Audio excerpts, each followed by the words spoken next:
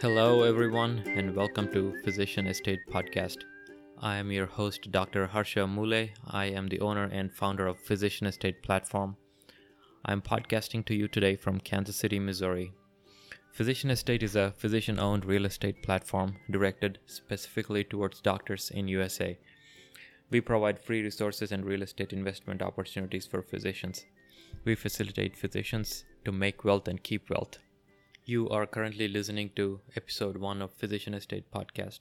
This podcast is the first among a series of podcasts that are aimed at discussing the details of real estate syndications for physicians. In this podcast, we will discuss the basics of real estate syndication and the structure of a real estate syndication deal.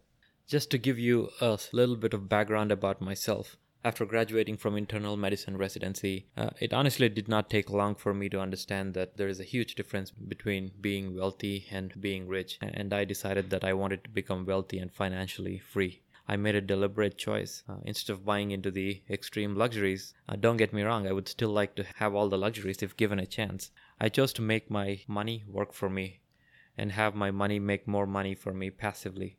I decided to grow wealth by investing into various asset classes. I went out looking for information to learn about multiple investment opportunities.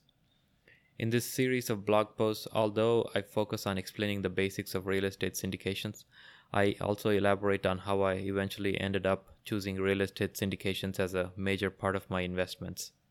Well, what is real estate syndication? Let's say you want to buy a commercial property that is worth $8 million. It's a shopping mall or a strip mall that you see across the corner of your street. However, you don't have that kind of money or time or expertise to do it by yourself. So you decide to pool your money with the other investors like you to gather the required dollar amount. Now you have sufficient money to invest, but these high dollar value commercial projects, they usually have a lot of work involved. So the next step would be for you to find the right property, renovate it, manage it, and ensure its success. You need to find someone with relevant experience that does this for you. This is your point of contact person for the whole syndication project. This point of contact person or the team goes by one of the following names. They're called general partner, sponsor, fund operator, or syndicator. All the investors, including you, that are pulling the money into the project, you're called limited partners. So these are the two entities. One is the general partner, the other one is the limited partner. General partners do the work, limited partners put in the money. Real estate syndication is an effective way for a group of investors to pool their capital together in order to invest in larger properties that they could not invest as individual investors. This structure allows investors to invest semi-passively. I will get to this semi-passively part of it later, while the sponsor handles the management aspects and day-to-day duties of the project. As investors, your role is to help the sponsor to pool capital to buy the asset, and in return you will receive a share or a stock in the property. That is, you will own a piece of that property. You will receive distributions for the cash flow of the investment, and you will also get the proceeds from the final sale of the property. One of the great benefits of investing in syndications is that it gives investors the opportunity to leverage other sponsors' expertise with their capital. This can open up doors to new asset classes, which helps diversify investors' holdings while delivering high returns. In my opinion, real estate syndication investments are great investment vehicles for physician investors. Why is that? 1. Investors like us who are doctors who have a full-time job, we lack time to acquire, renovate, or manage a property. So, in real estate syndications, the sponsors can do that. Number 2, as individual investors, we lack high dollar value or large amounts of money to buy large properties all by ourselves. So pulling up the capital from multiple investors helps us get that property. Number 3, physician investors, our primary focus is medicine. We do not have in-depth knowledge about real estate investments, so we lack expertise to perform all the required tasks to keep the property up and running and make it profitable.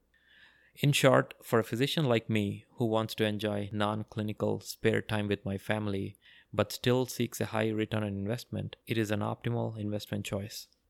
Now let's talk about components or members of a real estate syndication deal. As briefly outlined before, real estate syndications have two major players. One is the general partner. This person or team is also called a sponsor or a syndicator or an operator. The second one is the investor. This is you. This is also called limited partner. Now let's first talk about the sponsor or a general partner. Sponsor will do all the work in regards to this project. The sponsor has everything you need, all the knowledge, expertise, and time. But of course, they need your capital to buy the large multi-million-dollar assets and run the business.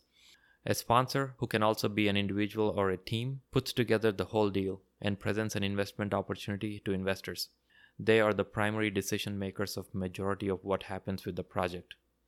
When they present an investment opportunity to an investor, it is up to the investor to perform their due diligence and make a decision on whether it is a sensible investment opportunity. The sponsor of a project wears multiple hats. Usually, a sponsor hires a specialist team if necessary. A sponsor's team can include the following people: a group of real estate agents who can help buy and sell the property and locate a property, a syndication attorney to legally structure the deal, an accounting team or a CPA, a construction team or a builder who renovates the property or builds the property, and finally, a property management team to manage the day-to-day operations. Now let's talk about investors or limited partners. Investors like myself are always looking for stable and lucrative investment opportunities. Most real estate syndications take investments only from accredited investors.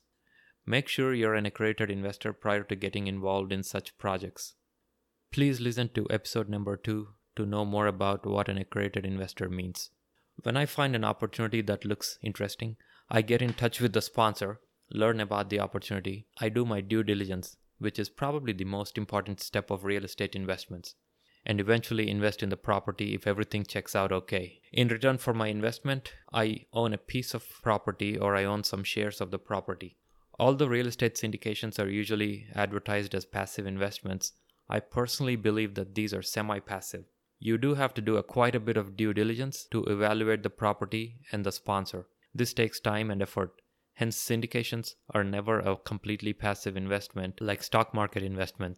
However, after you invest in a syndication deal, it is pretty much a passive process.